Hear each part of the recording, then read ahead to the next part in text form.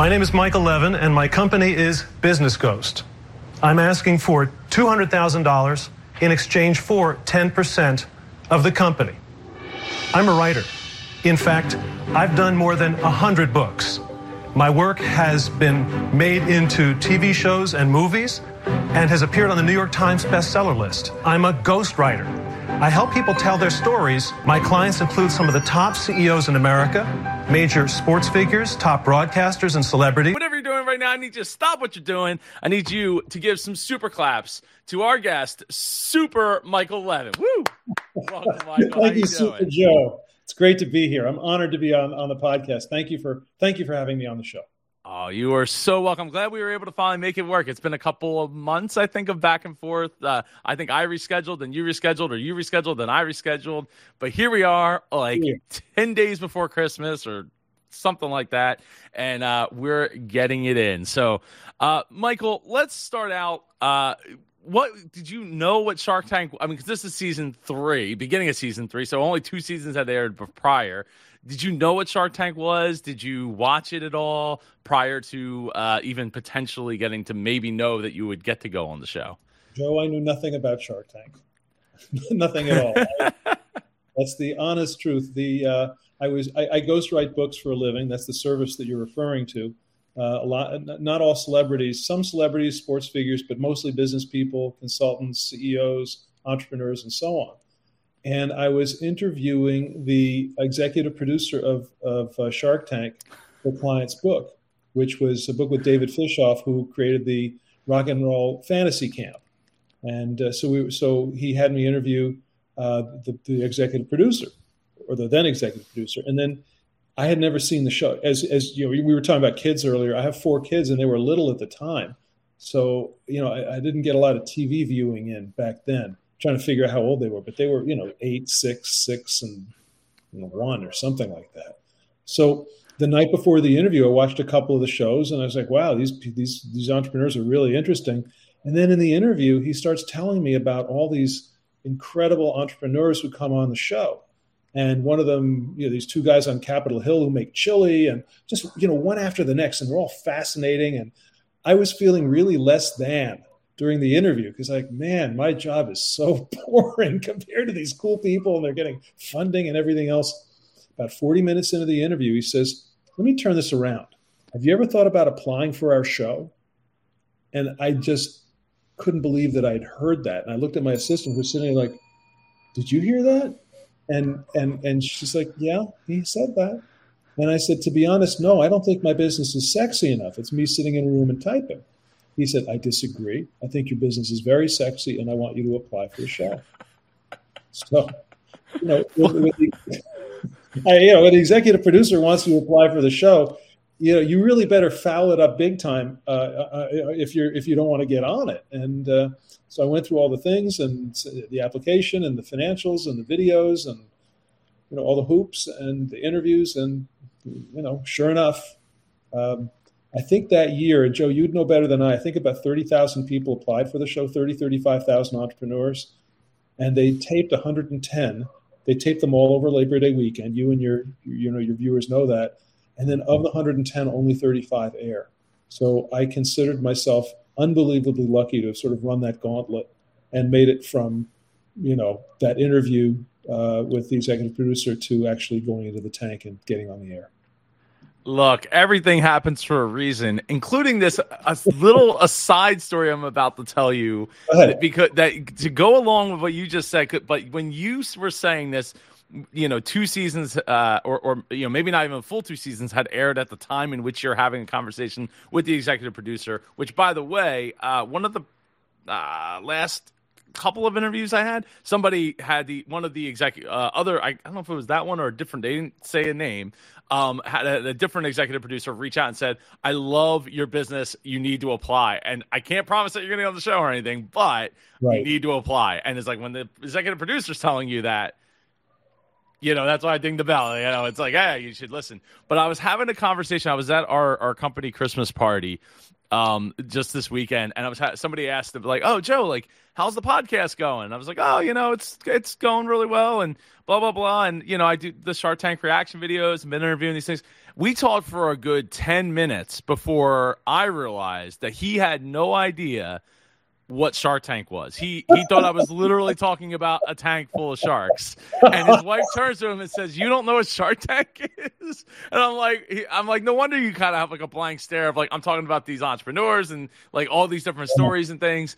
And you're just like trying to probably connect it to, how does that have anything to do with a tank full of sharks? That's so funny. I mean, today it's iconic and everybody knows it and kids watch it and so on. There are, 14 seasons in, he still doesn't know. Well, I mean, maybe he's got little kids too. No. I'm not going there.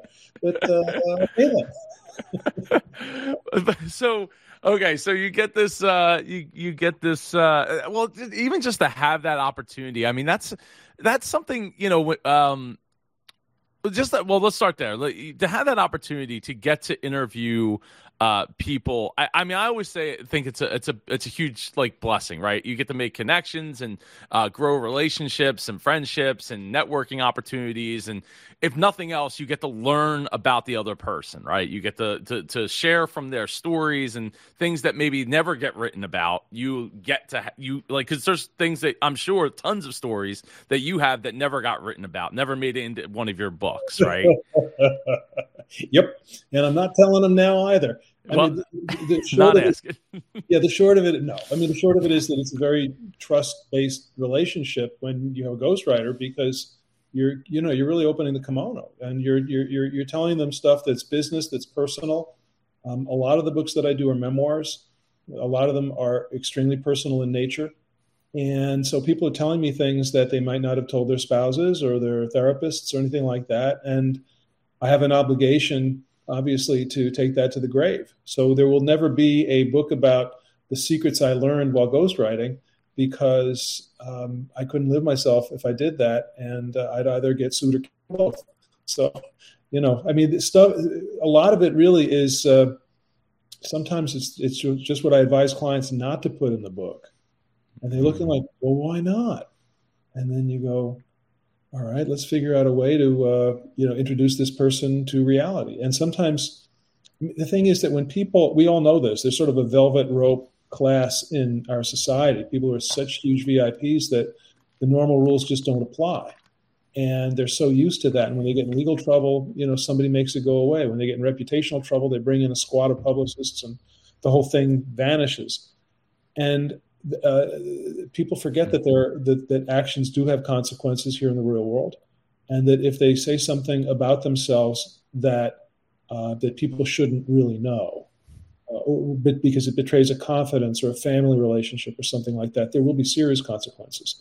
So my role is sometimes more like consigliere than I mean, I remember sitting down with an executive who is one of the top media executives in the country, in his office on top of his massive media operation, and explaining to him why he should not put a particular life event into the book. And I'm not going to get more specific than that. And he looked at me as if I had two heads. And finally, I was able to prevail. And that's why I'm the only one who knows the story. So sometimes it's really not about what you put in the book. It's about what you convince the client to leave out. Yeah. Well, being a filter, I think, is important. I think that's a really I guess educated's a word. I don't know if it's the only word I would use to describe it, but I think that's a really I guess that's the difference between being a ghostwriter and a journalist. Because journalists will be like, "Oh yeah, heck yeah, you told me that story. Like, we're going right. I won't even name names. Like, we're just going to put it out there, and people will totally figure this out, right?" Yeah, exactly. Versus, we should filter. We don't need to put all the details of that, or even mention that in the book for everybody else. Maybe it's everybody else's sake, not just your own. Yeah, I mean, sometimes publicists bring me in as part of the cleanup operation for somebody's reputation when they did something bad in public, and then they'll bring me in to help write a book about this person, and let's clean up their reputation. I mean, I'm not going to do that for a bad guy, and the people I've worked with are in those situations. There have been a few. They're good people who kind of made a mistake, and in today's social media world, you pay for it big time and quickly. So, but by and large, the people I work with are not in that category. I'm talking about 99% of the books I do. They're business people who are looking for branding or marketing or sales or getting an idea out there, or just simply introducing themselves to the business community where they live so that they can be taken more seriously. So those are and they're not doing it to sell copies of books. It's very hard to sell copies of books today because most people don't read books. It's very hard to find a bookstore. I mean, everybody's got Amazon, but most people don't buy books on Amazon. They buy other stuff. Even back in the day when Borders books existed, 20, 25 years ago, the CEO came out in the New York Times and said, we sell 100 to 150,000 different books in our stores, but we really only sell about 500. The rest are wallpaper. So, it's not about selling. And I have to tell this to, prospective clients all the time. You're not going to make your money back selling copies of books in 99% of the cases. It's about what's the business purpose for the book? What's this going to do for you?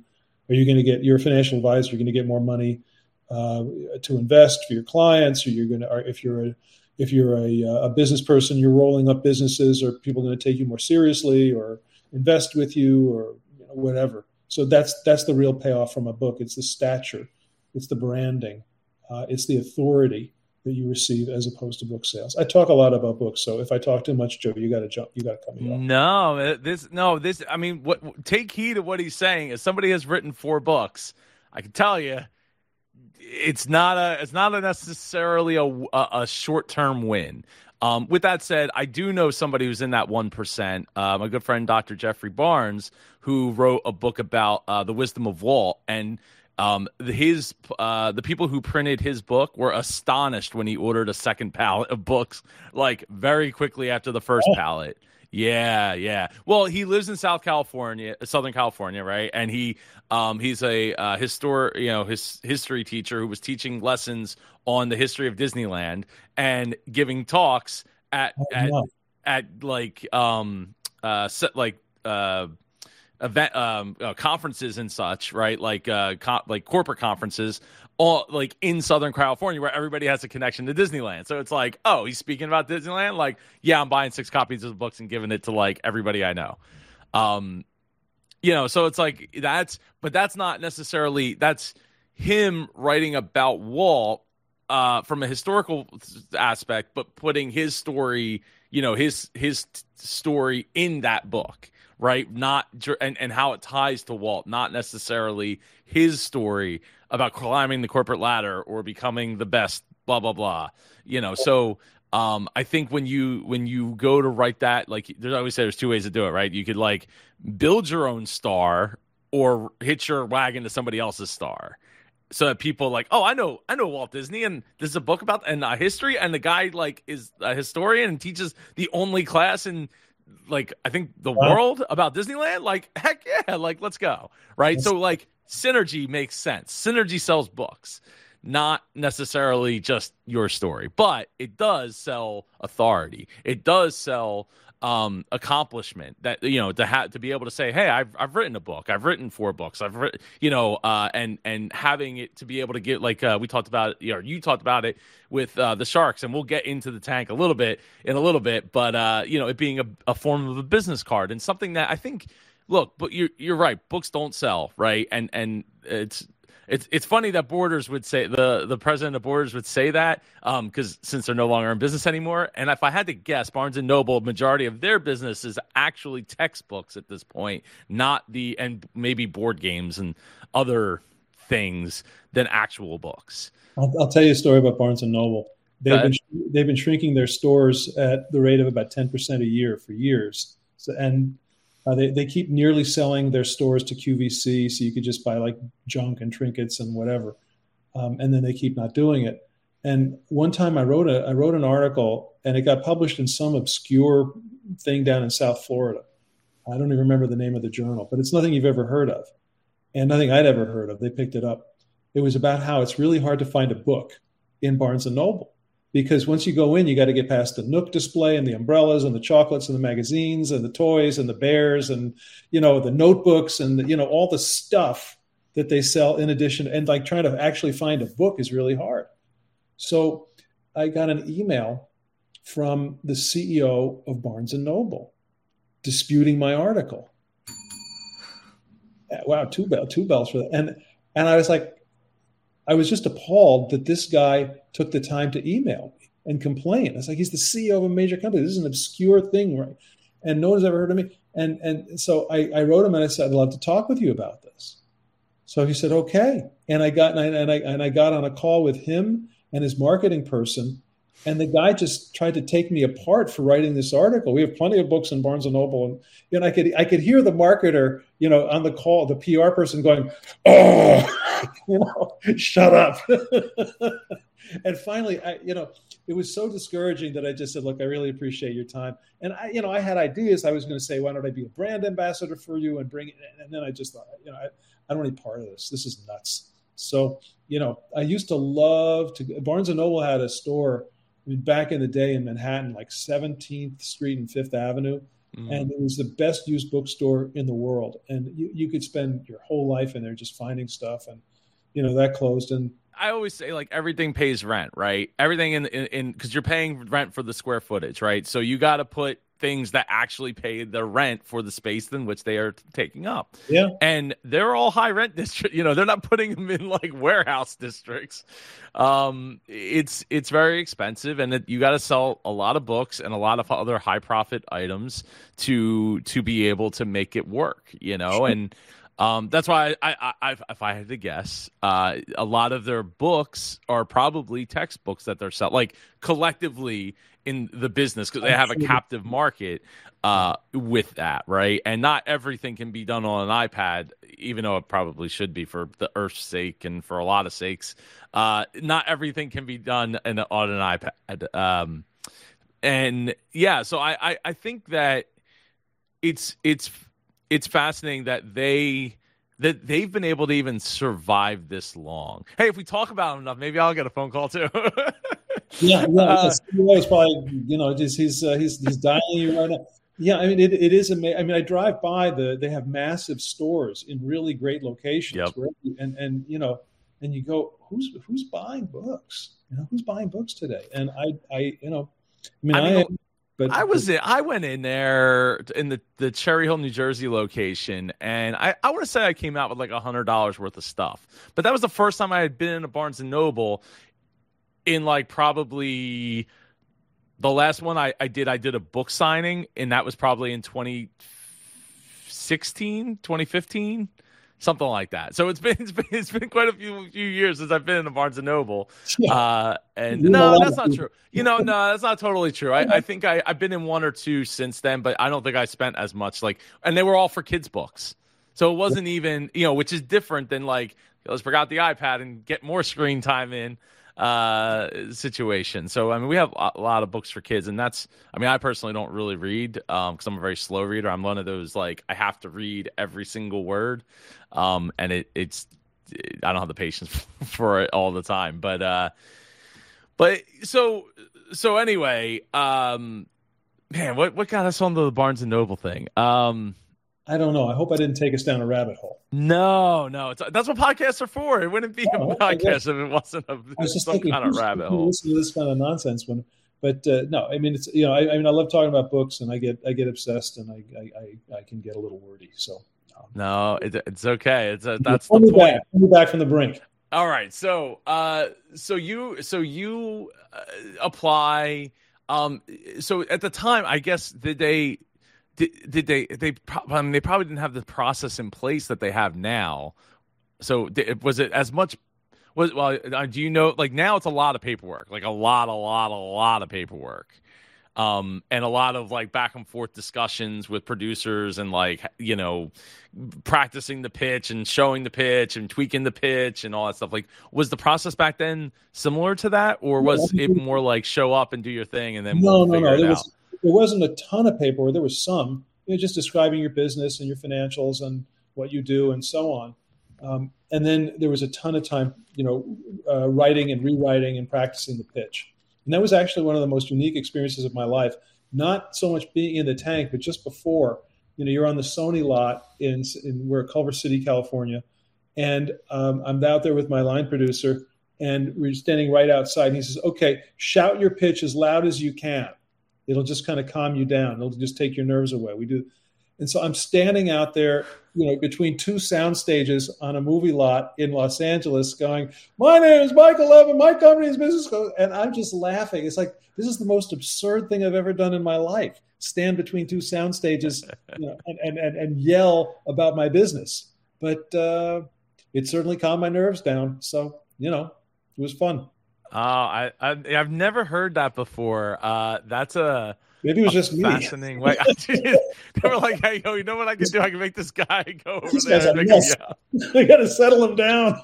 Put him outside. Have him shout his pitch. That'll calm him down. I got $5. He won't do it. I did it, and it was fun. So. And that's, what, if you're not having fun, then you're not trying hard enough, and you got to be having fun with whatever you're doing. And do other people talk to you about the fact that after you get onto the carpet, once you're in there, stand there for 2 minutes while they get the lighting and the sound right, and you're kind of looking at the sharks are kind of looking at you, and it's just it's a very long 2 or 3 minutes, I'll tell you that. So I think it's shorter now than it used to be, because I've heard newer people that have been on the show more recently is like 30 seconds. It's like the longest 30 seconds of their life. But maybe it is like 2 minutes for them, and they just don't realize that it's still 2 minutes. You have no concept of time when you're in there. You have no concept of time.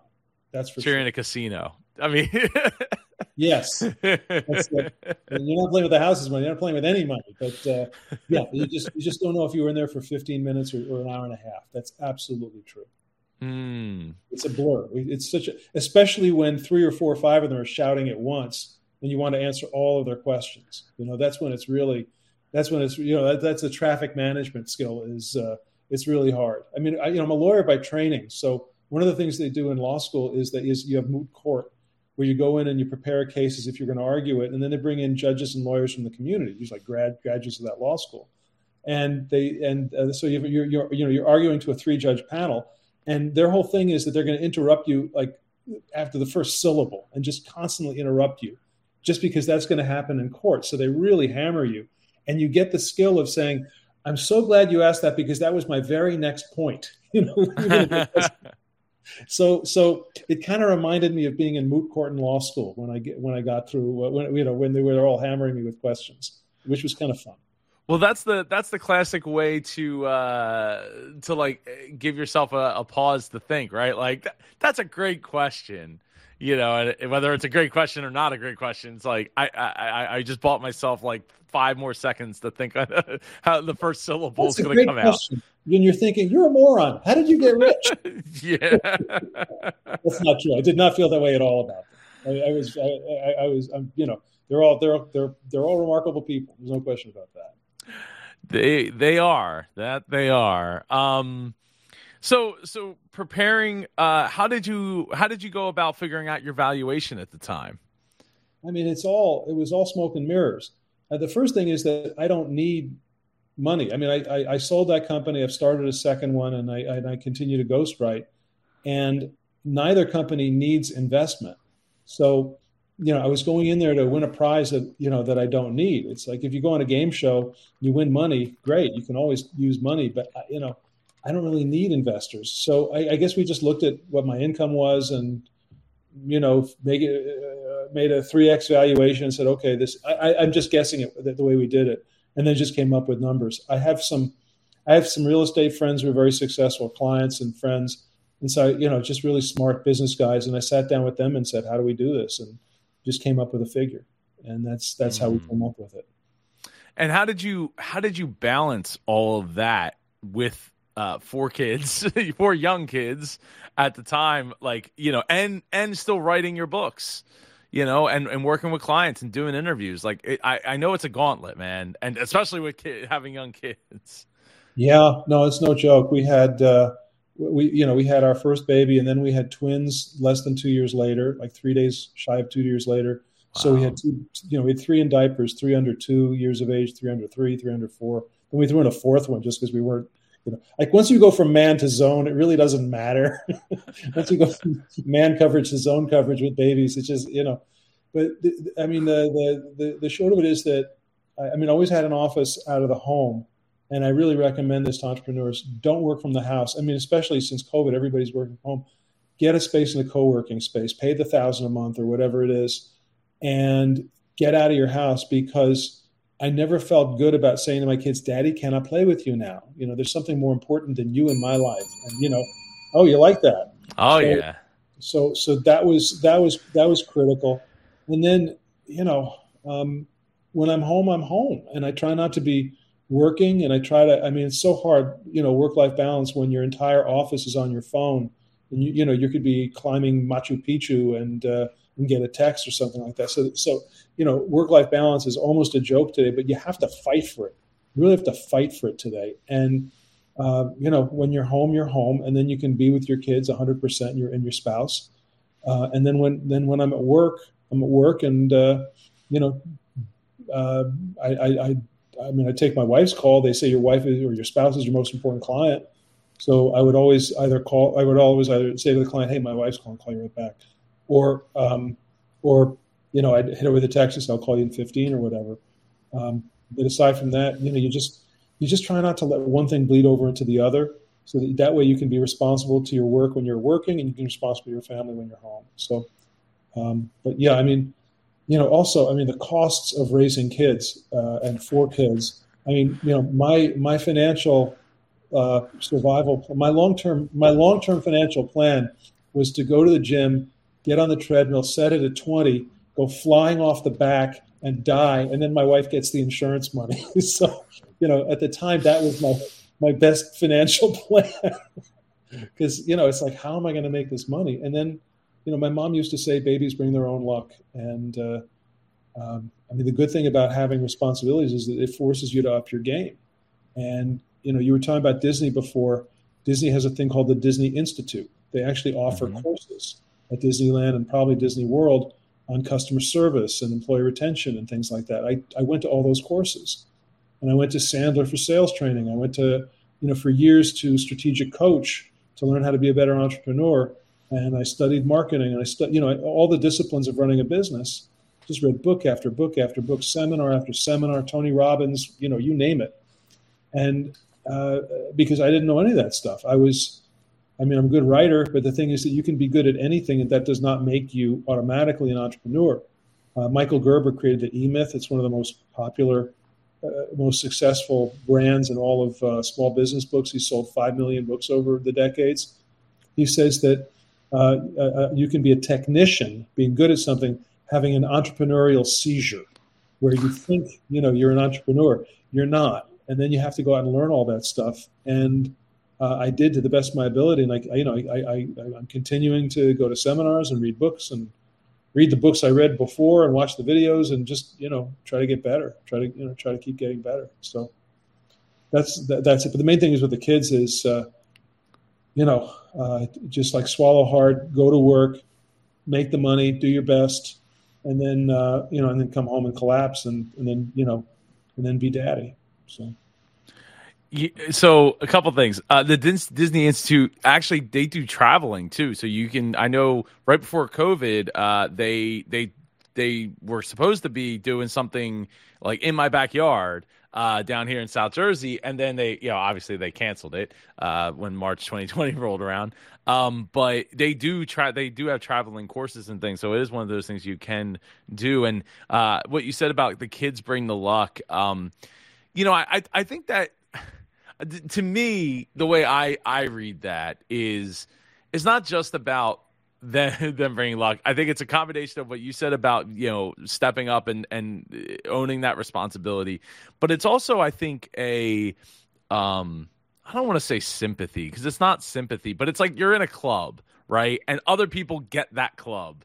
Until you have that, it's like you don't have skin in the game of like, yeah, those responsibilities, and you're like, oh, okay, so you're a parent and you're trying to do all this stuff and you're trying to make it work. you're going to get more breaks your way, especially if you're doing the work to be in the position to get those breaks in the first place, right? So I think that it's a combination of like, luck as well as the responsibility, and also just being in that club, right? And trying your best to make it work. I mean, I what you said about like, I hate breaking my kid's heart. Something I would love to do if there was one closer. This is the problem with where I live. There's not like a co-working space that's relatively close, and I could go to the shop and I have my own office there, but it doesn't look like this office. Well, this office is a little messy because we got some Christmas stuff going on in the background, but it doesn't look like that, and it doesn't. It's like 15 minutes each way, so it's a 30-minute commitment to do whatever time I'm going to spend there. I got to go and do that, right? So it's tough. It's tough, and making those decisions and having to break my kid's heart from time to time does, it hurts. I try my best not to, but they're also pretty understanding that they know that daddy makes YouTube videos and stuff, and they think it's actually pretty cool when they do videos with me sometimes and things like that. So I try to share in the experience of what I'm getting to experience, even if they're not always in here. And if they came in, my kids have come in plenty of times. As long as they have pants on, it's a good time, and we're not live streaming. So as long as we have pants on, it's really. Well, you can't tell if I'm wearing pants. I'm just saying. I am. You can see I'm wearing pants today, but yeah. For the record, I am as well. But it is a tough balancing act, and that's one of the things. Like I'm trying to make basically anything that's available to the kids. I'm making sure that I'm there for those things, taking the kids to the things and all that, so that I don't feel as guilty when like I have to do this interview, right? Like the kids are baking right now with my wife, which is awesome. Like would I love to be in there? Yeah, it'd be great. Not that big into baking or cooking or anything like that, but just to get to share in that with them would be cool. And I have, and I will, but I have scheduled things too. So it is a tough balancing act though. It is. And at the same time, the kids are going to get to a point where they realize that their parents are supposed to have lives that are separate from theirs. And they accept that and they appreciate that. And they want a little time away from you, or at least from me. So I'll speak for myself. But I want to share with you one thing that I got from Tony Robbins, some audio. It was like a throwaway line. He was talking about something else. And he said, and this is something that I've done. And I'm so glad. I heard this in 2007. So this is almost 16 years ago. And my youngest was born in 2000, and my oldest 2000, my youngest 2008. So he said, create a file on your laptop called Magic Moments. And then anytime anything really cute happens with your little kids, like they say something, you go somewhere, add it, write it down, just write a line about it. And I thought, that's great. And I've done that, there are a lot of things I haven't done religiously including religion for the last, 17 years, but that I've done religiously. And it's 24 single space pages long now. Sometimes we just, we all sit around and we just read it. We'll read stuff from when they were little, and they're just in hysterics. And the thing is that what Tony said is, if you don't do it, it's going to go right down the memory hole. And it's really, really true. And the other piece of parenting guidance that I got, and this isn't a parenting thing, but it's, if your kid is at at an assembly or a school play or a choir thing, when they're little, don't bring your camera. Don't, because these things look like press conferences. Every parent has a device in front. And first of all, you're never going to watch it. And second, you're not even there. You're not even present. There's a device between you and the event. Just be there. And so, my wife took all the videos and the still photography, and I could get videos and stills from any of the other parents at these events. But I got to be there, and I got to really just watch my child. And that's more precious to me. I've got 1 billion photographs of them from every phase of their life. I mean, our kids are the most photographed generation in human history. So the fact that I don't have stuff from the 4th grade play doesn't bother me in the least, because I got to be there. So that's my Parenting thought for the day, Joe. Yeah, as I get to go to my first child's first grade musical thing on Friday. Nice. Yeah. So it's weird, right? Because I used to vlog, and I did like a 100-day vlog where I was like filming myself every day. I always had like one of my cameras like right there with a small tripod and like the ability to do it. I mean, the way I try to do it is I'm pretty good at being able to glance down and like so it's there and it's filming, but I'm not like doing like this, right? It's more like I'm holding it off to the side, and I'm just very good at like holding it still. With that said, I'm using cameras that most parents wouldn't even know how to operate versus like a camcorder or even their cell phone. But yeah, I do agree that, putting that device first, I think is a mistake, because you only get to see the life through the lens. And I know one of the YouTubers I watched, Jared Poland, talked about his mom, because his mom was that person. She was the one that always had the camera in the hand. And I've heard other dads talk about being like, I only got to see life through the lens because I'm recording it versus like living it and being a part of it. And that's I've gotten very, I'm pretty used to like being able to set the camera up in like one spot and having a wide angle. So it's like, yeah, is it the closest like up shot close thing? No, I have pictures for that, right? I have memory for that, but I have an opportunity to like capture the room and like what happened without and being more in that moment than like worrying about like holding the camera and pointing. I remember that reminds me. I remember being probably like 17, 18, 19 years old, and probably like 18 years old. And I was asked to hold the camcorder for like Christmas morning or something like that. And I remember getting really depressed because I'm like, wow, like I'm literally watching the video that like we're all going to be sitting around watching when all these people are dead. Like, and maybe not even that long from then, because that's a very disturbing. Yeah, I know. I'm a complicated. I'm a complicated person. To you, Joe. It's sentiment. It's sentimental, like. But I love the idea of documenting and things like that. But I do agree, like, or you get to be the person that shows up the wedding and they got their iPad out and they're like blocking people behind. It's almost like holding a sign up. You're blocking the view of the people behind you holding up this iPad to take a video of the couple dancing or something. Yeah, I mean, I think it's somehow related to fear. Just what you're talking about, the fear that you're going to miss out, or the fear that you're going to miss something, or the fear that time is going to pass, or I don't know what, but I do think that there's some sort of connection between like trying to hold on to that moment instead of just being with it and letting it flow and experiencing it.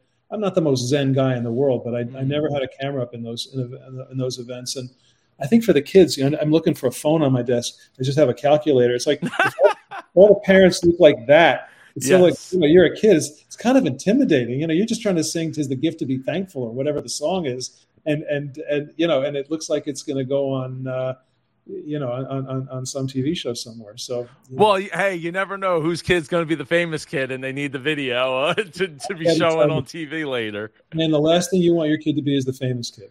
Yeah, I agree. That's, you might as well just make all the drug rehab appointments right now, and because. I mean, I'm looking at, in the news this week, LeBron James's son is 15, and there's, and he just announced his NIL deal and where he's committing and something like that. And it's all the stuff about him being a superstar. Oh my God. When you're 15, what you really ought to be doing is having acne, staring at girls or just, but not being a superstar. It's too soon. So I'm glad that my kids, we're not famous, and because it's I don't know. I mean, I work with a lot of celebrities, and I lived in LA for a very long time, and I knew a lot of these people who had been huge child stars, or as in their early ages, or at adolescence, or as teenagers, and it seldom ends well. So I don't know. I don't even know why I said that. I don't even know why I got on that tangent. But no, well, because I said that, like, somebody's gonna need the film for like 10, 15 years or later. Like, oh, who was for like a 5-second clip of them singing at their first grade concert, right? And that kind of stuff. Yeah, I mean, I'm watching super off the rails. Watching the Selena Gomez documentary, and it's I know, like, my one friend's not. I mean, I'm not a fan for the word of fan, but I'm always interested in hearing stories. So I want to hear as much input on these types of things, and I think that it's heartbreaking. I mean that so many. I mean, look, I don't know how many like celebrities died by 27. That's that's sort of the magic number. Yeah. I don't know if magic's the right word, but it is the doomsday number. The tragic number. Yeah, tragic number. Janis Joplin and Kurt Cobain, Amy Winehouse. It's crazy.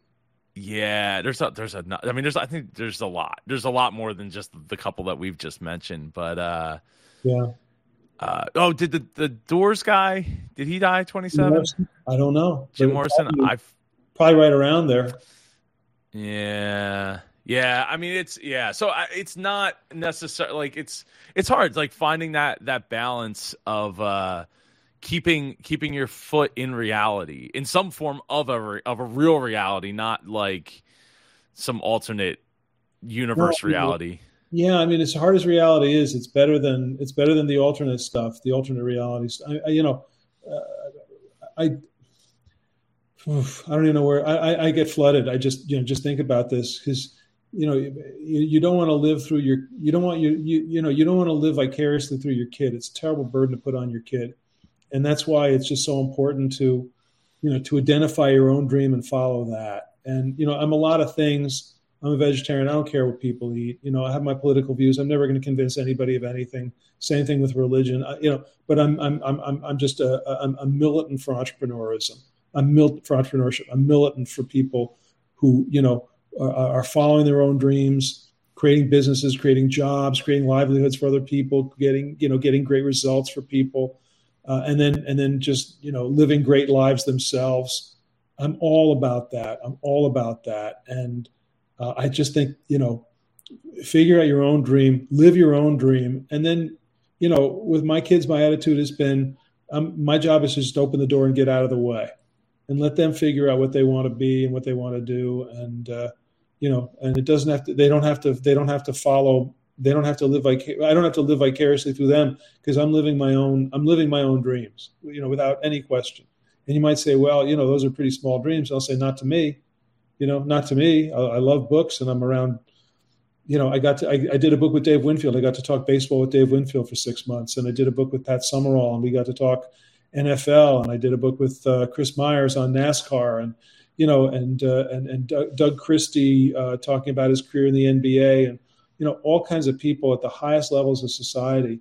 I love books. I love learning. I love people. I love words. I love sentences. So for me, I'm just happy as a pig in dirt because I'm doing all day long what I love, and it's unbelievable. And that's kind of why I like Shark Tank so much, because it really celebrates entrepreneurs and their dreams. And it also brings, talking about reality, it also brings in a lot of reality. My kids know the very first question is always, what are your sales? What are your sales channels? What are your, and it's not just to have a dream, it's to have some reality to go along with it.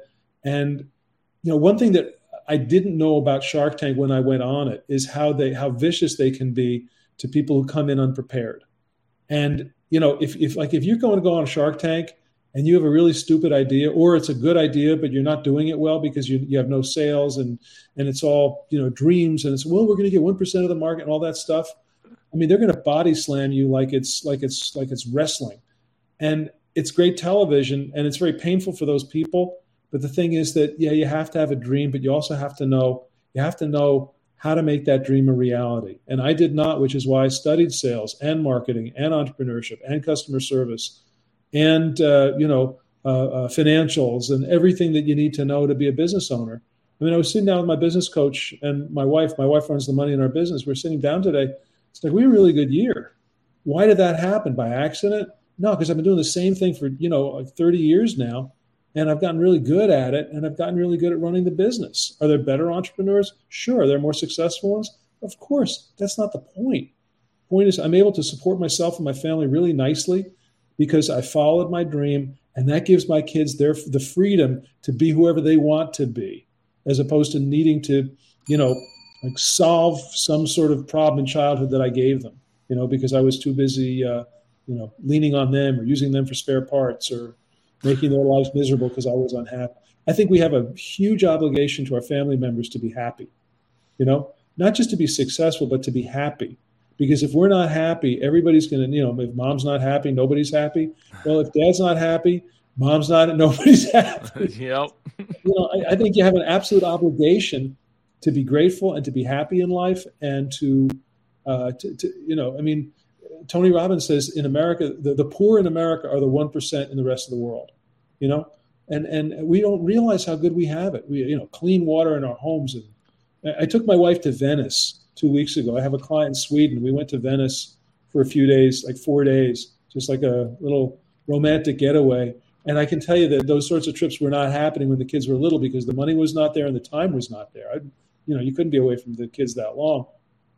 And, we're over there enjoying ourselves. And I'm realizing, why am I able to do this? Because I bust my butt, and that's, I don't know how I got on this tangent, but that's that's one thing I love about Shark Tank, because you see entrepreneurs, you see people following their dreams, and when they add in the realism about how am I going to actually make this business work, where am I going to get my sales, how am I going to do customer service, who am I going to align with, those are the right questions to ask, and it's really great that there's a show that actually celebrates that. So, and if you go on with no clue about how you're going to do any of that, man, you ought to know better by now. It's been on the air 11 years. You know what's going to happen to you. They're going to come down on you and humiliate you. And, you signed up for that. So, you can't blame anybody else. But anyway. No, look, you have exemplified a lot of what it means to be a super entrepreneur, and raising other people up around you, and creating jobs, creating purpose for yourself and for others, and enabling people, the right people, to be in the right positions to do things that they can enjoy, like, because nobody wants to work with someone who's unhappy and doesn't really want to be there or doing what they're doing. And so I think that's a great cut on your part. So don't feel bad about getting on a tangent. That was beautifully articulated. Thank you, sir. Thank you. Yep. Thank you. Look, getting to and what you said about not having the time. Totally, like we celebrated our 10th anniversary this it was in October. We celebrated over the summer. I wanted to do a cruise with my wife for 5 days or whatever, but that just wasn't going to happen without the kids, because nobody else could take the kids for that long. Yeah. Yep. Same thing with us. I mean, we went on a trip this summer that was like 13 days. We went to Istanbul and then a cruise and then Athens. And 13 days is 11 days longer than any trip we took. I don't know if we were even away for 3 nights when the kids were under 15. And, wow. And to do something like this, and then we got a puppy. But the trouble is that the people who were taking care of the puppy, the puppy was having a hard time without my wife, who was the primary caretaker. So she's on the phone all day, from Istanbul trying to get the puppy squared. So it kind of never ends. But, the puppy's getting squared away now, so we were able to get to Venice. So, you just hang in there. You just hang in through those tunnel years and try to enjoy them as much as you can. But, it's all good. No, we don't get to go out very, maybe less than one handful of times a year, just me and her in general, because it just doesn't work out that way.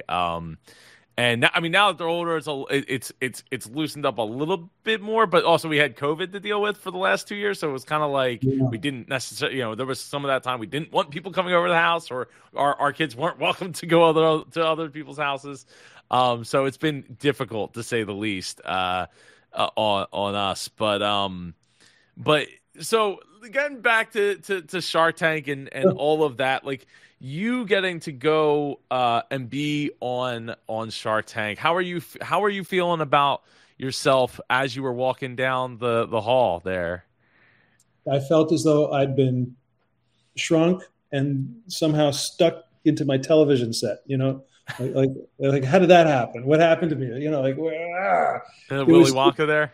Yeah, it was full Willy Wonka, and then you're looking to the side, and then you see that there aren't actual sharks. It's a video of sharks in those and then you get there and you stand on the carpet and you're going, "This is crazy." I mean, those were not the words that went through my head, but this is just a nutty life experience. This is fun, and I'd studied up on all of them. I'd read their books, so I had specific information, specific things to say to each of them, and. Because I didn't really need the deal, when at one point, Mr. Wonderful said, he was out. I said, okay, no more schmoozing for you. I just had fun with it. I just had fun with it, and they had fun with me.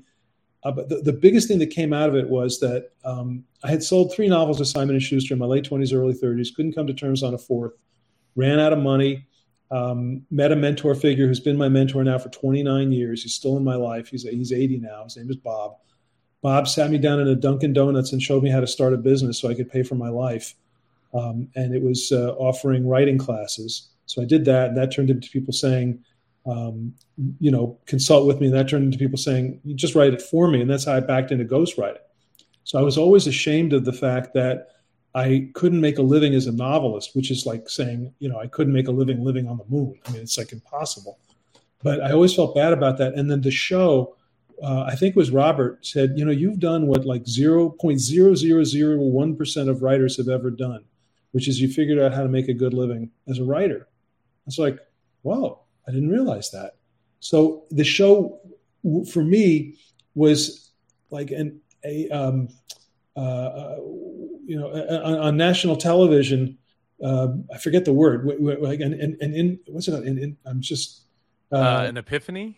Yeah, it was like an epiphany. Like, I gave a word. No way. Gave me a word. That's Holy. It was like they were doing an intervention on me, and we had this epiphany that I've done something good with my life. This is actually good. I'm actually successful as a business person.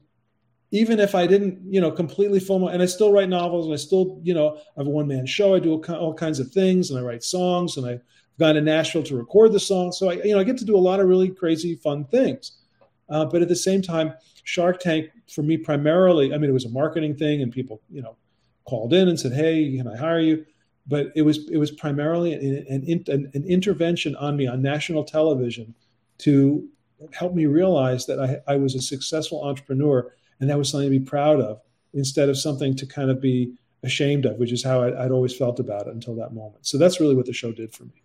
Well, I think you embodied that, like in what you said earlier about like, well, my business isn't sexy, it's not, but the fact of the matter is getting to write, right? Like one of my closest friends, went to school to be a writer, had a bunch of stints in a bunch of different places, and ultimately like worked in a click farm to like write, articles for like a click farm. So basically writing articles to get clicks, to get people to like click on ads, basically. Okay.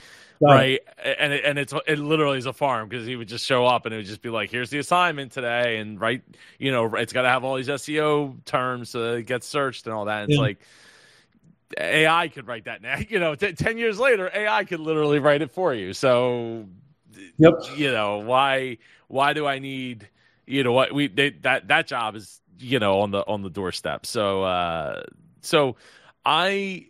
one thing I wanted to ask though was, Mark, I was hoping Mark would see the value, in my video. You did watch my video, right?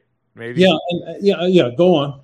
Okay, so I was disappointed that Mark, was like, well, how many people, or how many people really read books at this point? Like, this just feels like if this was 1995, maybe, but not now, not in 2009, the advanced year 2009, when like the iPhone had just come out. Just come out, yeah, just right around there, yeah. Yeah, like it wasn't like we were living on the edge of the brink of actual technology for like consumers to be in people's pockets and be like not synonymous. What's the word? Like autonomous. Autonomous? Nah. Not. I can't think of the word. Help me out. Give me a word. Give me a word. Word. Epiphany. I think I was disappointed because I really did believe, like, he has access to all these celebrities. Like, he could just be like, yo, I'm Mark Cuban. Like, here, you need a book, and like make it a cool thing, right? Everything that's old becomes new again. I mean, we just got our kids Tamagotchis for Christmas. Like, everything that's old is new again. I don't even know what that is, but I'm glad that my kids are too old because I don't want to. Your kids are too young. That's the problem. They're too young. Yeah. So Tamagotchis were in like the mid to late 90s. They were the little egg-shaped things with the screens, and you had to feed them and like change their diapers and stuff. That sounds like fun. I might like that. I find that very soothing. Yeah, you get it for like $20. It's pretty neat. No, I mean, what it really came down to with Mark and with Damon, I guess all of them, what I do isn't scalable. And, they're looking for, like, there was a fireman who went on in an episode I watched, and he had some sort of nozzle. And they all just went doing backflips over this nozzle because, it's easy to sell and, it's easy to manufacture. And, Damon said, can you do this for, lower income families for $15,000? I'm like, no, I cannot do that and guarantee the quality. I'm out, and then, but for all of them, they're looking for stuff that scales. And I'm just this old fashioned guy.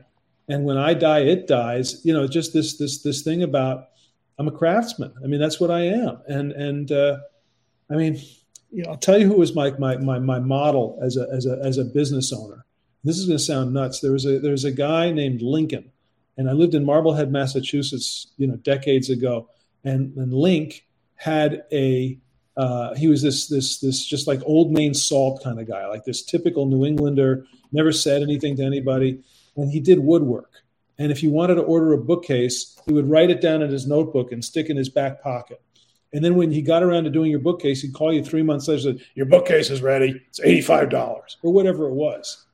And that's how he worked. He did one bookcase at a time or one shelf or one whatever. And, he got it done on his time frame. And I'm not that way. I mean, there's, you'd be a dilettante if you did that in the business world. But I just love the fact that he just didn't care. All he wanted to do was his craft the right way. And, he'd get paid and he never lacked for work.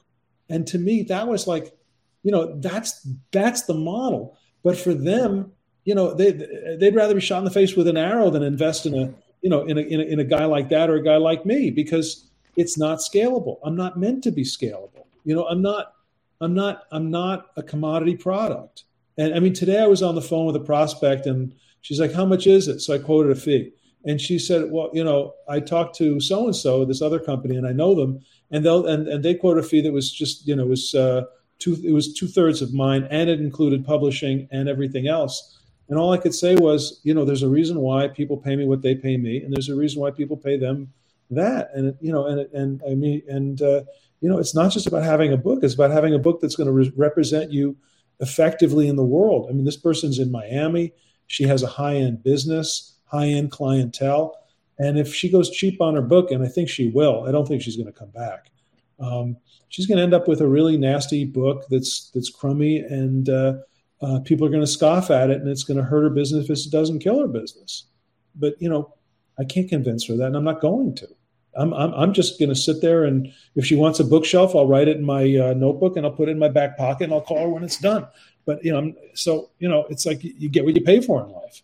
So what I am is not scalable. The company that's doing it for the smaller fee and including publishing and marketing and distribution and painting your house and great. That's scalable. That's a business they would invest in. But I'm never going to be them because I care about quality. I care about quality, and I cannot provide that level of quality in a scalable fashion. Boy, I got on a soapbox there, Joe. Why didn't you cut me off or ring a bell? Because that's what a good interview. Come on, man. I've been doing this long. Well, not as long as you have, but I've been doing it since 2014. Really, like since I was a kid, because people used to tell me their stories, like adults would tell me their whole life stories, and I would just sit there and listen and take mental notes and things. So, no, that's how you get the best stuff, right? Yeah. You want to hear my Barbara Corcoran story? We'll get there. Okay, but while you're on, so because I have it written down here for the Barbara Corcoran story. Okay, good. You know, have you ever heard? This is not sponsored by them, but one of my favorite podcasts, the Disney Dish podcast with Jim Hill. I'm a big Disney head. They get sponsored by a company called Storyworth. Have you heard of Storyworth? No. Storyworth. There's a lot of great companies out there that I'm not familiar with. So just the fact that one guy hasn't heard of it, they could be fantastic. And well, you never heard of Tamagotchis before, and they were pretty big. Let me ask you something. Have you ever watched Teletubbies? I was old at that point when that came out. I was old for that, but I know of it and I've seen it, but I never understood. Like, I'm a SpongeBob guy. I don't get Teletubbies. I mean, my kids were into Teletubbies. I watched a lot of Teletubbies. I really got into Phineas and Ferb. That, to me, I've watched like a little bit of it. I know I should watch more of it because I know it's a really funny, like SpongeBob-esque type of show. Anyway, you were saying. So Storyworth sounds exactly like so they sponsor this that podcast that I listen to, the Disney Dish podcast, an immense resource, not just if you're a Disney fan, but if you're a history fan and or a business, like learning about business. They talk a lot about the business of Disney, like and what's going on and why make decisions, even like going into like the surveys that Disney has sent and Universal are sending out, and then like hypothesizing, well, why would they ask that question? Maybe it's because this patent that we just found out about like 2 days ago, it might have something to do with that, right? Putting the pieces together. But Storyworth basically is a way, I mean, according to their website, it preserves meaningful moments and memories in a beautiful keepsake book, then share the experience with loved ones and discover stories. And the way that Jim Hill describes it, I believe he used it for his dad before his dad passed away, that it sends all these like thought-provoking questions. So basically doing what you do, but doing it for the everyman and everyone lady, and in a way that I guess is like manufactured to a scalable way, right? Yeah. So like here's their website. So that's a copy of like, now this isn't something that would be what you're, targeting with your service, but like I wonder if if one of the sharks had the foresight to like, they were asking like, how do we make this scalable? If one of them had the foresight to do this, they could have did Storyworth like 10 plus years ago with you. And that would have been much more scalable than having those one-on-one interviews and needing to be paid $20,000, $30,000+ to do it all. Joe, you're breaking my heart. I'm just saying it could have been you that had that. And with that said, I don't know how many competitors there are to a Storyworth, right? They might just be one of like 20 other companies doing the same thing at this point, which they probably are. I mean, when you list like being, on CNN and New York Times or whatever, like obviously somebody else has seen this, right? Clearly not you, but other people have seen this. And I just wonder, like, that could have been like, it just makes perfect sense, right? To figure out like, and the sharks knew it, right? They're like, how do we get this so that it's affordable? But you guys didn't have the knowledge at the time to figure out how to put that together. Yeah. And it is heartbreaking. It's heartbreaking to me because like, I want to see people win too. No, it's really okay because you have to decide in life, am I the talent or am I the suit? And if you're the talent, then you just want to do the craft of it, and the joy is in the craft of it, and you'll make plenty of money from that. If you want it, but the thing is that, I got to a point a few years later where my company had grown so much that we were doing like 120 books a year, and wow. We were making great coin. Wow. It was everything you could ask for, and it started to affect my health. And so I talked to my business friends, and they all said, stay 3 more years and you'll be able to sell it for, 5 times what you could get today. And then I talked to my business friends who really knew me intimately, and they were all like, you're done. It's over. Get out, and sell it if you can. And I had a buyer and I sold it. If I'd waited 3 years, COVID would have hit, and that would have been that. So,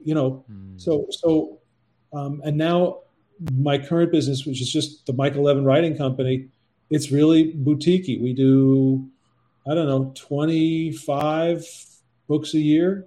Wow. Which is still a lot, but it's not 120. And I get to be the talent most of the day instead of the suit. So, I'm an entrepreneur. I'm a good entrepreneur. I run a good, solid business, but I'm not a business guy. I'm a specialist in one thing, which is crafting books, planning and writing and organizing books, and that's what I love to do. If I were a business guy, then I would have figured out a better way to monetize the skill, and I would have made 10x the money I've made. But you know what? Whatever. I mean, there's a story that I absolutely love, and I think about a lot. And it's about this. Is it the fisherman? Yeah. Yeah. Yeah. I know it. Okay. All right. I know it. The fisherman. In Mexico. Go ahead. You tell it. All right. No, it's so funny. It's like, as I started, I was thinking, how well known is this business guy? I'll really briefly, New York business guy goes down to Mexico, hires a local guy to take him out. And the guy basically takes the guy out in the morning, and he sits and drinks beer and whatnot in the afternoon. And the business guy is so taken with him, he says, listen, I could set you up. You could have a fleet of boats. You could be hiring 20 other guys, and you could just be kicking back in the afternoons and drinking beers like I do that now. So it's sort of like, do you want to be the talent or do you want to be the suit? How much money do you need? And look, if I'd made the 10x what I've made, would I be 10x happier? I don't know. I really don't know. I have everything I could ask for. So I just don't know if that extra level of money would make up for the fact that I was not, in my unique ability, as a strategic coach says. So I'd rather take one guy out in the morning and drink beer all afternoon than have a fleet of 20 fishing boats. But other people are different, and they're wired differently. They're wired to be business people.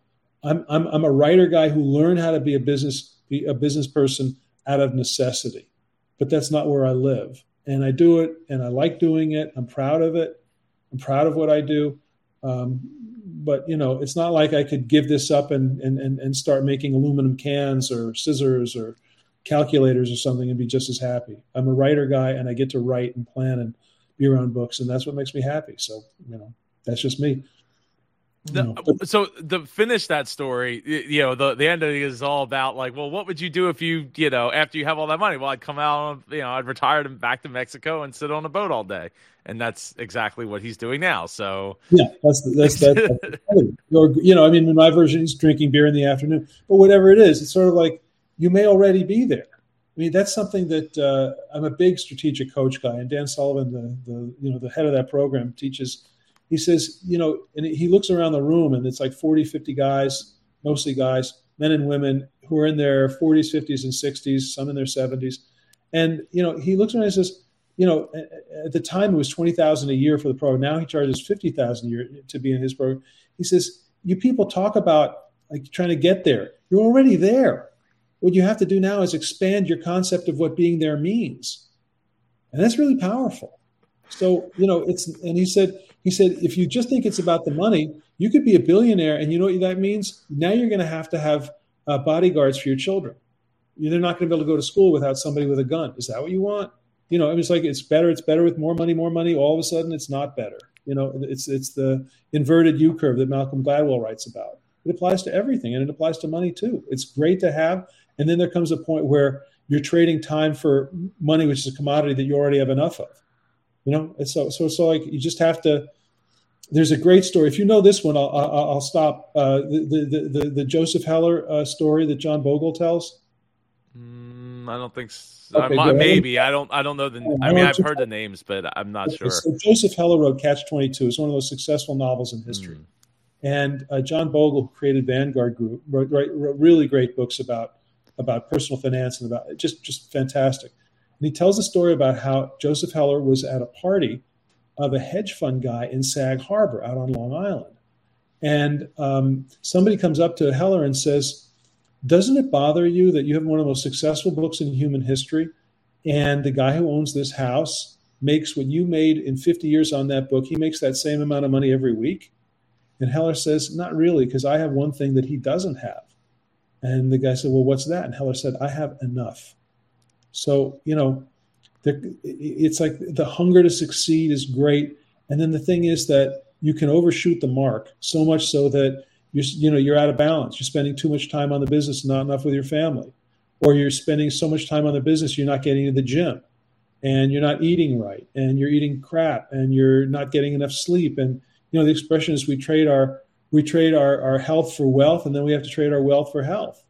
So are you taking care of yourself? Are you I'm going to put in a commercial. I'm running the Boston Marathon.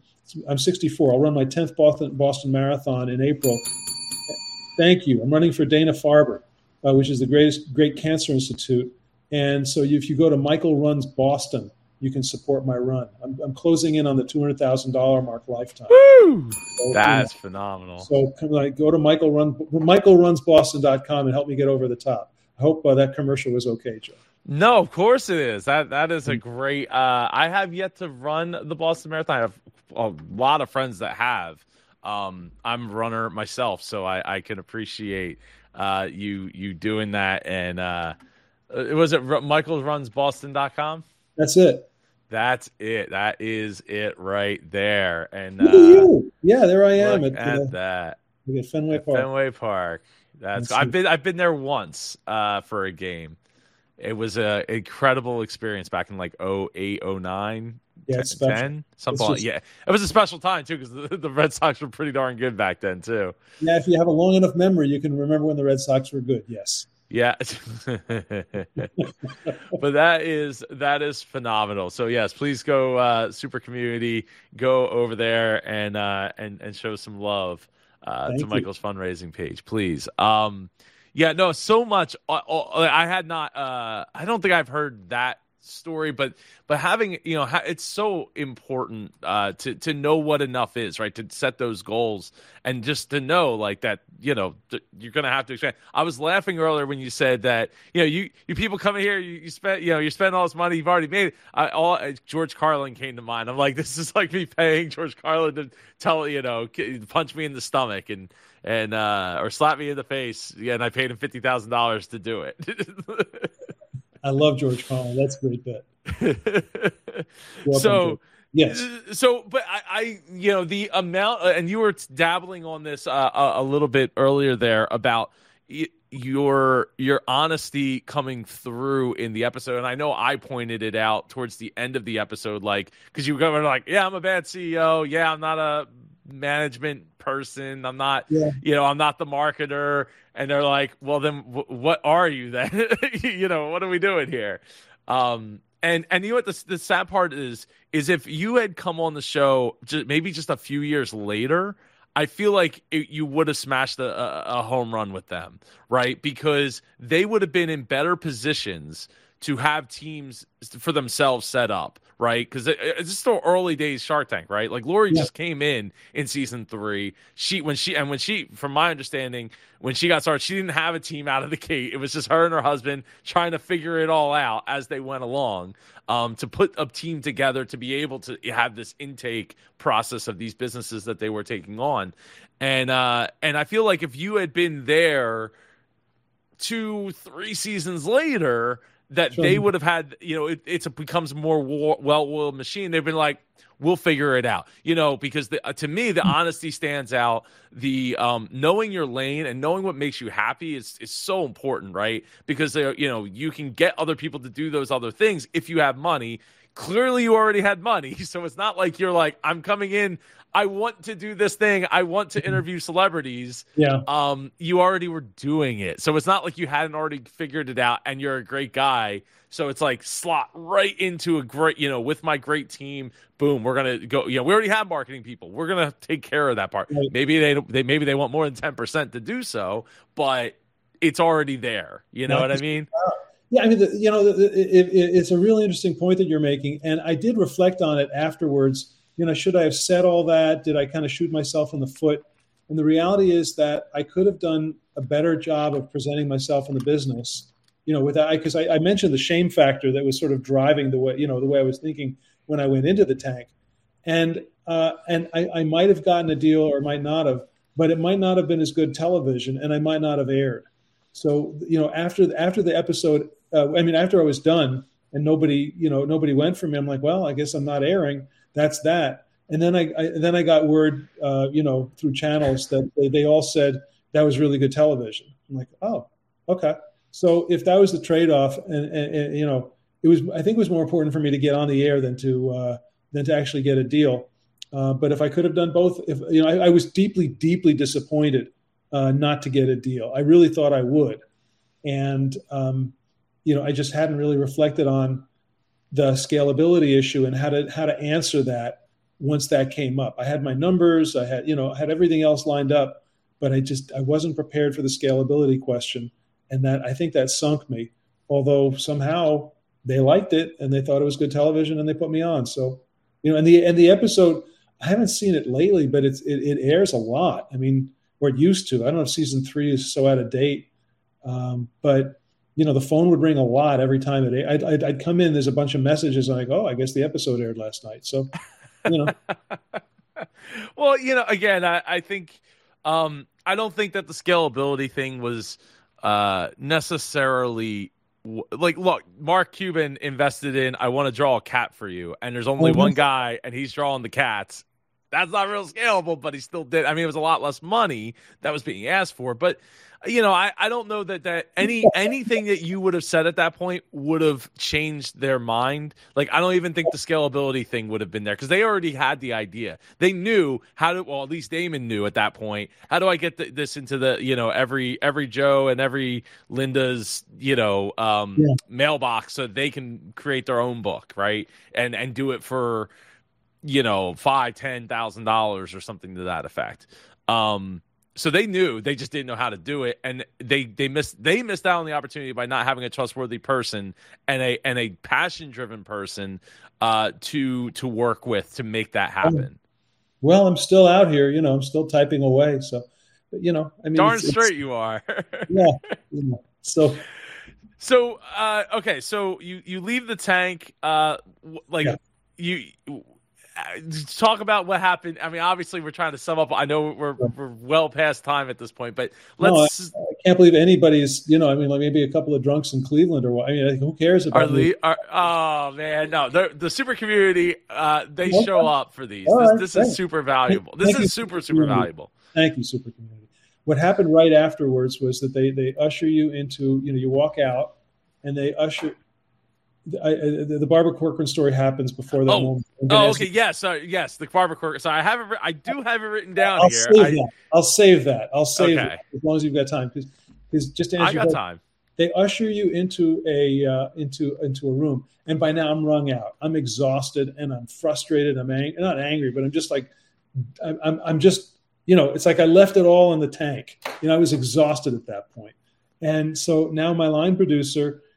Is having me answer, he's got me on camera and he's asking, okay, what went on in there, something like that. And I couldn't figure out what he wanted. I was so tired.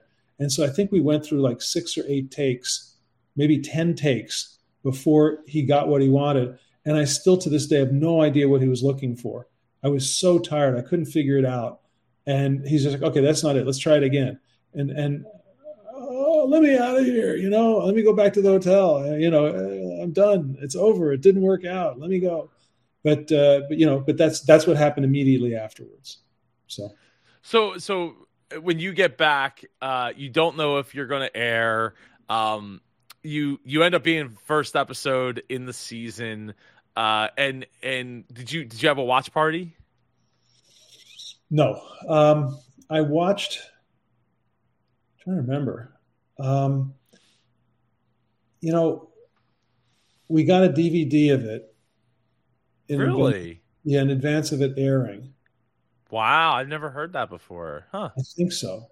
I might have gotten it through channels. Through. Yeah. I don't know how I did, but I mean, the first thing is that like right after, like either that day or the next day, I heard from a go-between that they all said it was good television and that I was going to air.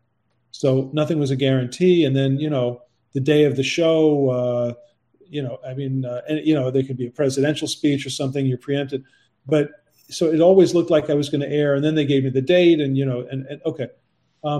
I think I got a DVD. It airs Friday. Is it Friday nights? I think at the time. So originally, I think it was Fridays. They moved it to Sundays for like a couple of 1 or 2 seasons, and then now it's back at Fridays at 8:00. So here's how it works. We keep the Jewish Sabbath. So by the time it was going to air, it was already dark in Southern California. So there was no way we could see it. So I never saw it live, and instead we got a DVD. I'm almost certain that we got the DVD in advance of the episode airing. Huh. From somebody who knew somebody who knew somebody. And I just watched it with my family. I found it so unbearable to watch that I never saw the second. I slipped out after about 5 or 6 minutes.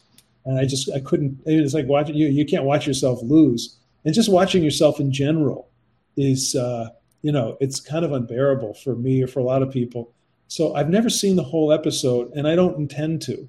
I didn't even watch all of everything that you. I sort of like, I lost. I don't want to watch myself losing, and that's it. And I just I didn't even want to interrupt. My family was into it, so I can still see them all like crowded around the desktop, and it was back in the day, and looking at the desktop and watching the thing, and I just sort of slipped out and just walked away because I lost. Why do I watch myself losing? That's no fun. So. That's how it went. So I've never seen Wow. All right.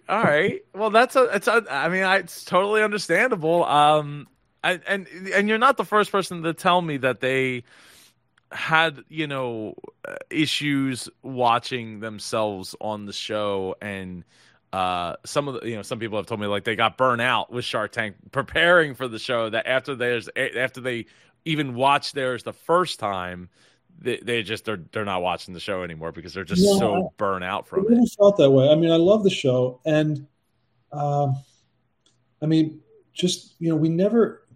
we very rarely had either cable TV or satellite or dish or something like that when the kids were little, because we just didn't want them to be glued in front of the TV. And then one year we got it so that I could watch football, and I watched like 2 downs of football, and then my boys were like, "What else is on? We want to watch SpongeBob." Like, paying $55 a month for SpongeBob, or $70 or whatever it was at the time, $100. So that was the end of that. So it's not like we just didn't. We were very cautious about screen time with them. And I mean, every parent knows that technology is the worst, most horrible war zone between parents and kids a lot of the time. So we just didn't even have it. And I finally got YouTube TV a couple of years ago, so I can watch football. And my wife's like, "You watch every down of football. Did you just become a fan?" I'm like, "No, I couldn't watch it when the kids were little because they wouldn't let me, and then we wouldn't watch them. Want them watching, watching Disney Channel." So I seldom got to see the show. But the thing is that when I do see it, my kids love it and they're fascinated by it. So I watch it with them, and I think it's really cool that. I think it's really, really cool that of all the shows on television, that's something that Shark Tank is something that parents and kids watch together, because the parents are interested from a business perspective, and the kids just find it fascinating to see what's going to happen. So I would never ever say I was burned out on it. I'm incredibly, incredibly grateful to Shark Tank for one of the most extraordinary life experiences. I mean, it opens a lot of doors. When people hear that you've been on Shark Tank, they're like, "Whoa!" I've met 2 people who climbed Everest. I mean, I think that's much cooler but doing Shark Tank is pretty cool. I mean, it's a cool thing to do. I mean, it's just a different life experience. And then on top of that, I'm not joking around when I say that it was a national televised intervention on me to help me appreciate that I was a pretty good entrepreneur. And that was life changing. Being on the show was, was a cool, fun thing. Okay. There are cool experiences that you cannot buy. Like, you're a runner. People cannot buy a marathon medal. You have to earn it.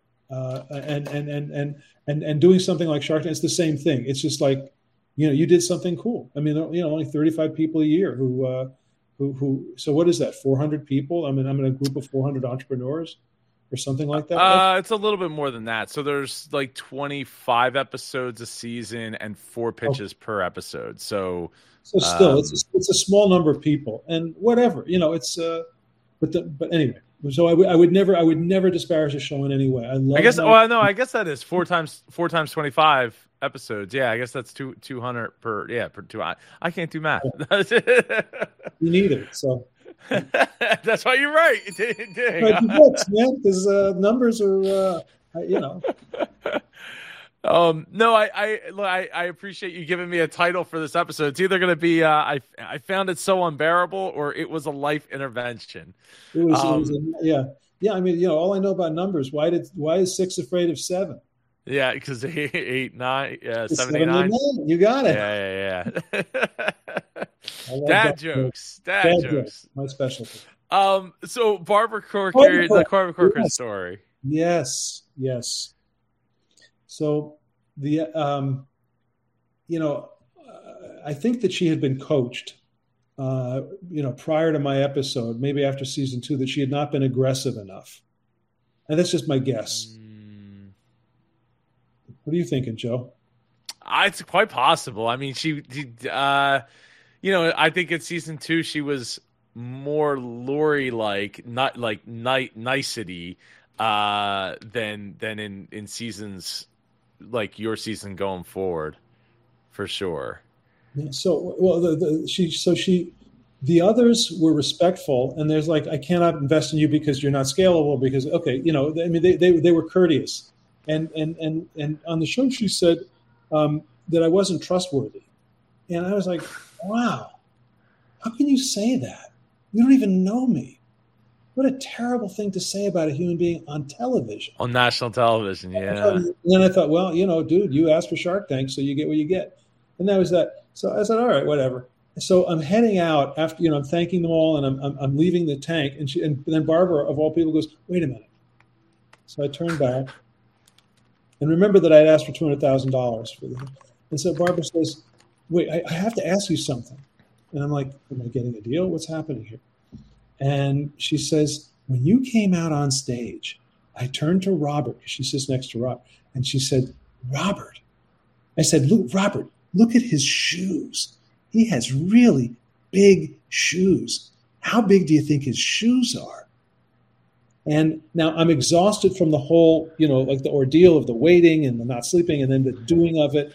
And then I'm confronted with this question. I'm thinking to myself, if the genders were reversed and there was a man asking a woman a question that had obvious sexual implications, it would be a no-go situation. It would be just like, you can't do that.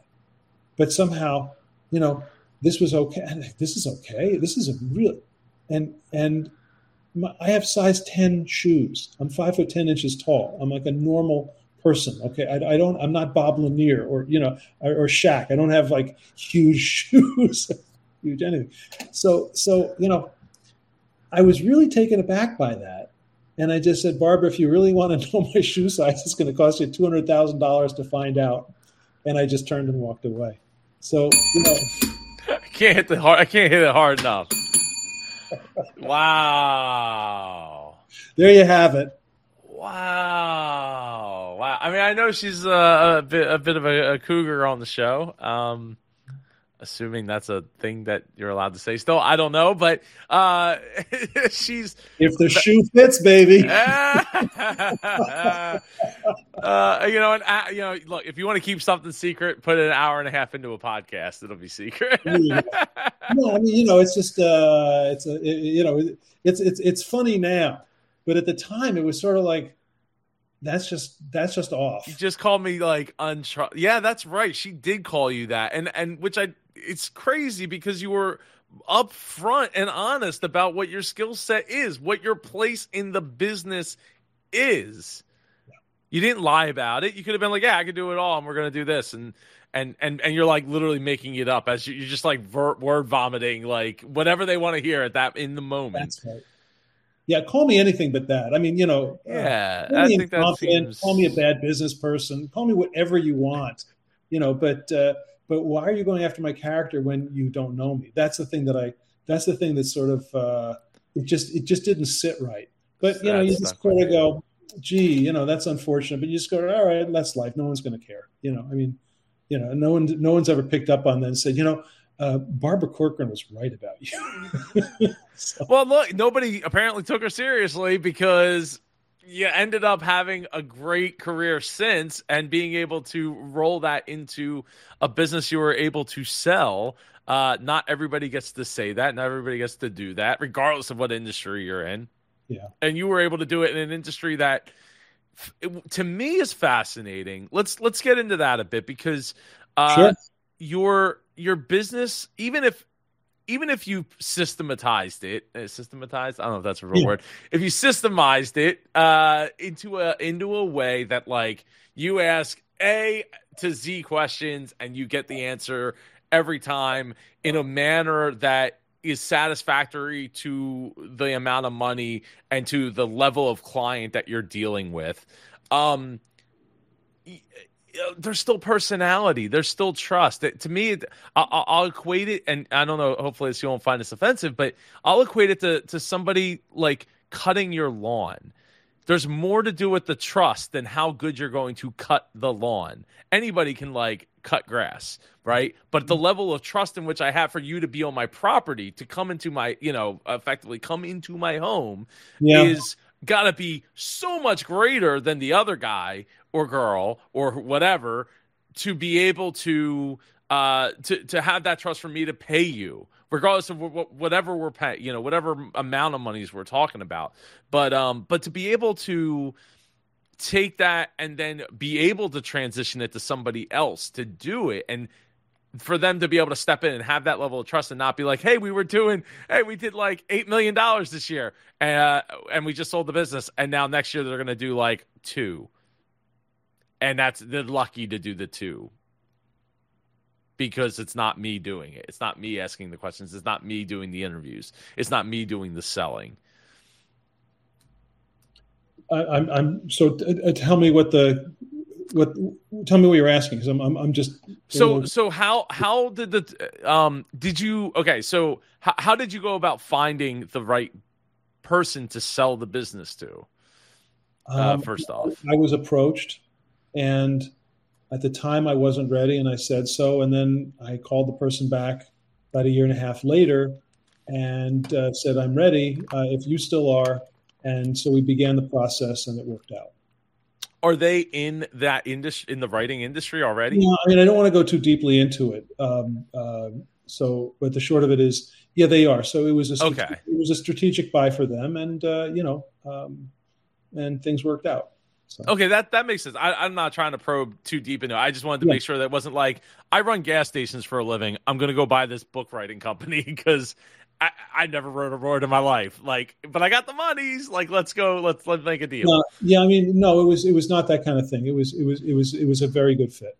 It was a very good fit. Great people, and a very, very, very good fit. So, that's awesome. So they already had a level of trust factor in the industry. So for them, it would make sense. That's what I was getting at, right? Like taking somebody from that's like, I got the monies that you're looking for. Here, take the monies. But just because I gave you money doesn't mean that I'm going to have the level of trust with the client base, or going forward, because I don't necessarily have the experience of asking the right questions, having the right filter, right, and that kind of stuff. They're in the publishing world, and so it was appropriate. It was from a strategic standpoint. Yes. Awesome. Well, that is great to hear. And then I guess you didn't have a non-compete, or did you end up with a non-compete and have to wait to be able to start your own? At some point, we decided that, okay, they don't need me any longer, and the attitude was that there, plenty of fish in the sea, and so things ended amicably with no non-compete. You can go out there and do your thing, because there are 350 million people in this country, and a lot of them need books, and there's plenty to go around. This is if anybody's trying to figure out what to do for a living, ghostwriting is a pretty good business, because the margins can be good, and it's fun. If you love people and you love books and you love words and sentences and all that stuff, as I said earlier, it's pretty neat. So, I do have one friend who does ghostwriting for a living. I think I had him on my show in the past. I think. So yeah, I would say, it is an interesting business model, and if you're doing it in a way that you're reaching the right people who have the money to be able to afford to do it in the first place, and have the reason, a reason to do it, it kind of sells itself. Without you having to go and convince people, I would imagine. Well, it depends on the person. But yeah, I mentioned earlier that we met with our business coach this morning. So I was looking over what happened this year, and all of the deals that I closed were either referrals or past clients. Not some, all. So, wow. Do I want to, do more marketing? Sure. The phone, all I can say is the phone rings, and that's, as a business owner, that's where you want to be. You want to be where the phone rings and it's referrals, it's past clients, because, you're not really selling, you're taking orders. They just want to smell you, and they have a sense of what it's going to cost. So there's no sticker shock. I'm very expensive. I'm one of the more expensive ghostwriters in our country. And I know the two who are more expensive than I am, and I know a few who are at the same price point. And, I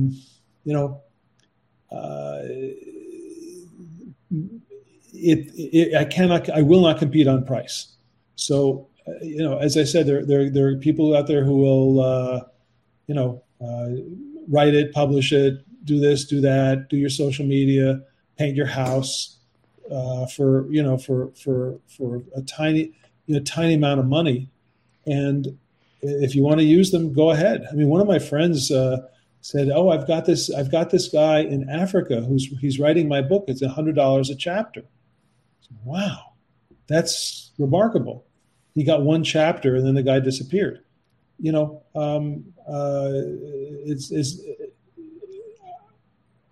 can go on writers' websites and it'll say that they do social media, they do white papers, they do articles, they do blog posts, they do books, they do this, they do that. And so you call them up. How much is a book? $10,000. Okay. And then now they're writing their very first book ever. So, is that what you want? Some people do. Other people who are, have a reputation to enhance, not just protect, but enhance. They can't have a crummy book. They just can't. They can't afford. I once heard a guy say, "Why pay less?" He says that if something is expensive, it means that the marketplace has made a decision that it's worth it. He's a very wealthy guy, and he said, he was in my yoga class 30 years ago. He said, if I see that something's expensive, I know it's worth it most of the time because the market has said so. So, as I said to the prospect this afternoon, there's a reason why people pay me what they pay me. And, I'm not for everybody. I don't need to be for everybody. One of my mentors used to say, sell to the masses sleep with the classes. Sell to the classes, sleep with the masses. It's a great line. I basically sell to the classes. My audience is a high-end audience, but I do enough deals that it works out fine, and the clients are happy and I'm happy. So, Yeah, I think that the level of work speaks for itself, especially not just from the clients that you've gotten to work with, but being able to go and read those books yourself before you make a decision. And I think that says a lot, because if you're looking at spending that much money, I think you should be taking in some books, taking the time to write, to read some books of the people in which you're going to work with, and have some conversations and see, that it's a good fit, not just by the writing, but, if you're vibing with the person, because he's like, why would I don't want to talk to someone I don't want to talk to. Like, that's not, that doesn't make for a good experience for the amount of money I'm spending, or the book that I potentially might get, that while other people might think it's necessarily good, I might look at it and be like, yeah, this whole experience sucked because I didn't get along with the person very well. Or the other, you'd be like, oh, the book was great, but like, I didn't enjoy this process. And and because of that, my perception was that it was more money than I should have spent, even though the book came out good. You just get that bad, once you have a bad taste in your mouth, and it's like always taints that experience. Like in your case with being on Shark Tank, not wanting to watch it, that it's like, I didn't have a great experience because you didn't get a deal at the end of the day. So I don't need to relive it, by rewatching it. But no, Michael, just to jump in, Joe, what you're talking about is really true. This is why entrepreneurs have to focus on customer experience. And this is why Disney Institute was so helpful for me. I don't mind giving them a shout out. I loved those courses, and I used what they taught me every single day, because, everybody, this is something I read in a business book when I first started. My accountant gave me this book, when I first started out. Everybody benchmarks customer experience against Disney subconsciously, because Disney provides the best customer experience in the world.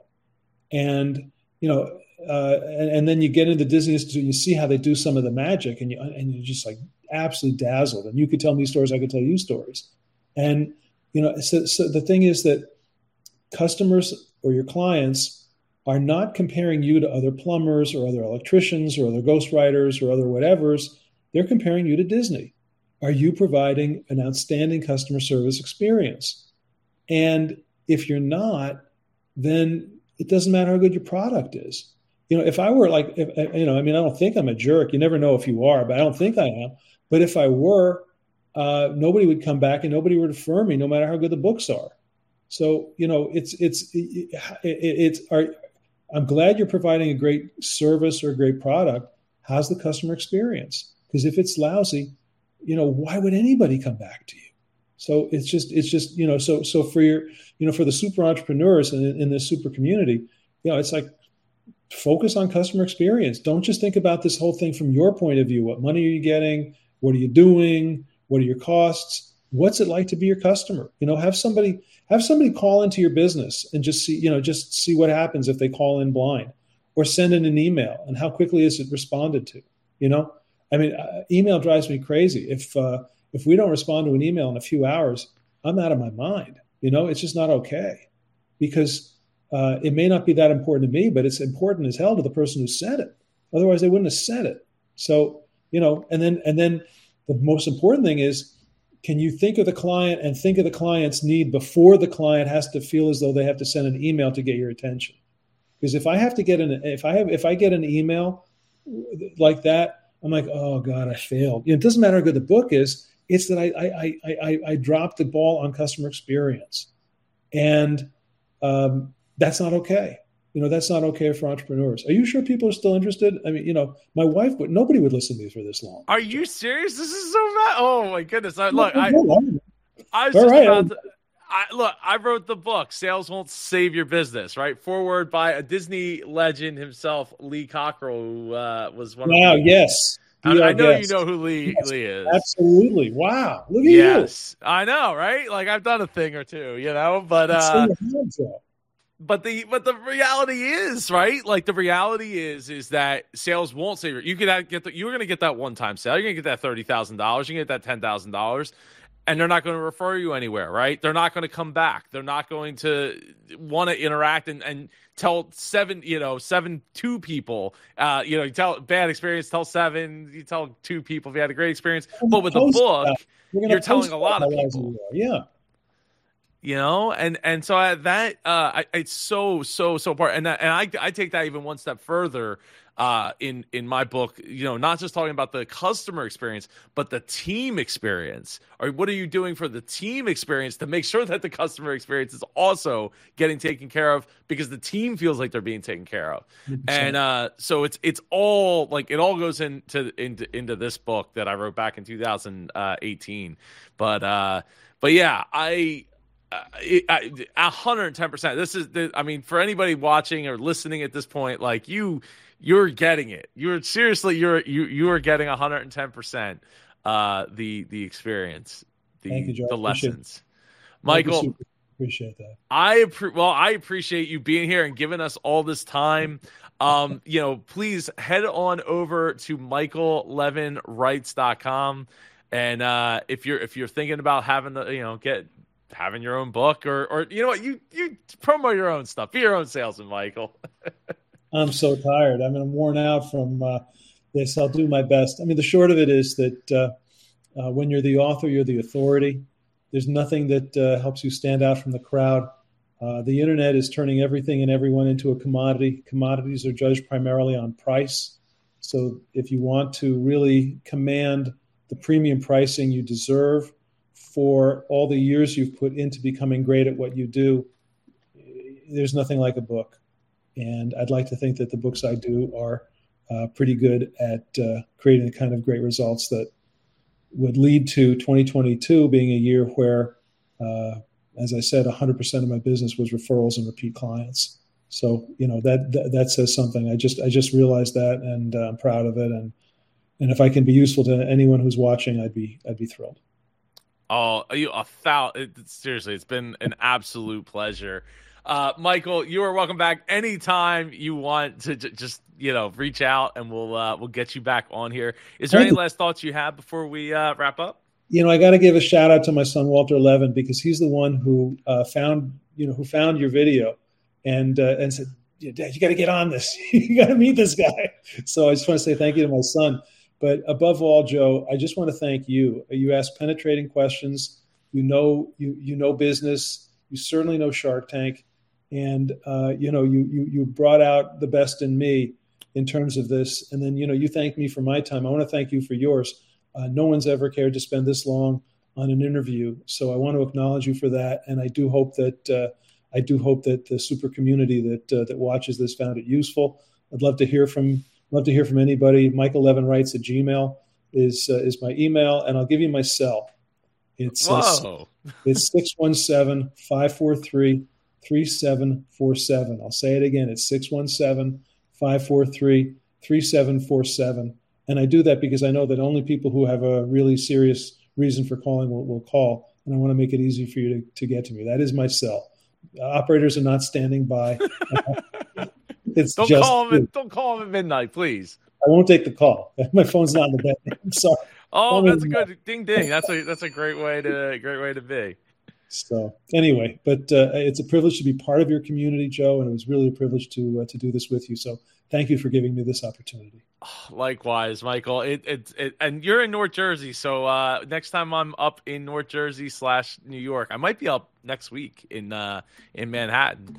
We gotta get together. I'm 10 minutes from George, so the short answer is just let me know when you're up this way. And because my beloved Tom Brady's Buccaneers are not doing so well, I'm just going to say go Eagles. Go Eagles! Yes, I will concur, sir. We have a great team to feel great about, and I'm excited for going to the Super Bowl. I think I'll see you there. So I think so. I think so, sir. And Okay. if your name is not Michael Levin, then you click up here to watch Michael Levin's pitch on Shark Tank. If you any other video, click down here. It'll be recommended to you. I appreciate you making it all the way to the end of this video in this podcast. It's been an absolute pleasure watching having you watch us all the way to the end. Take care and go be super.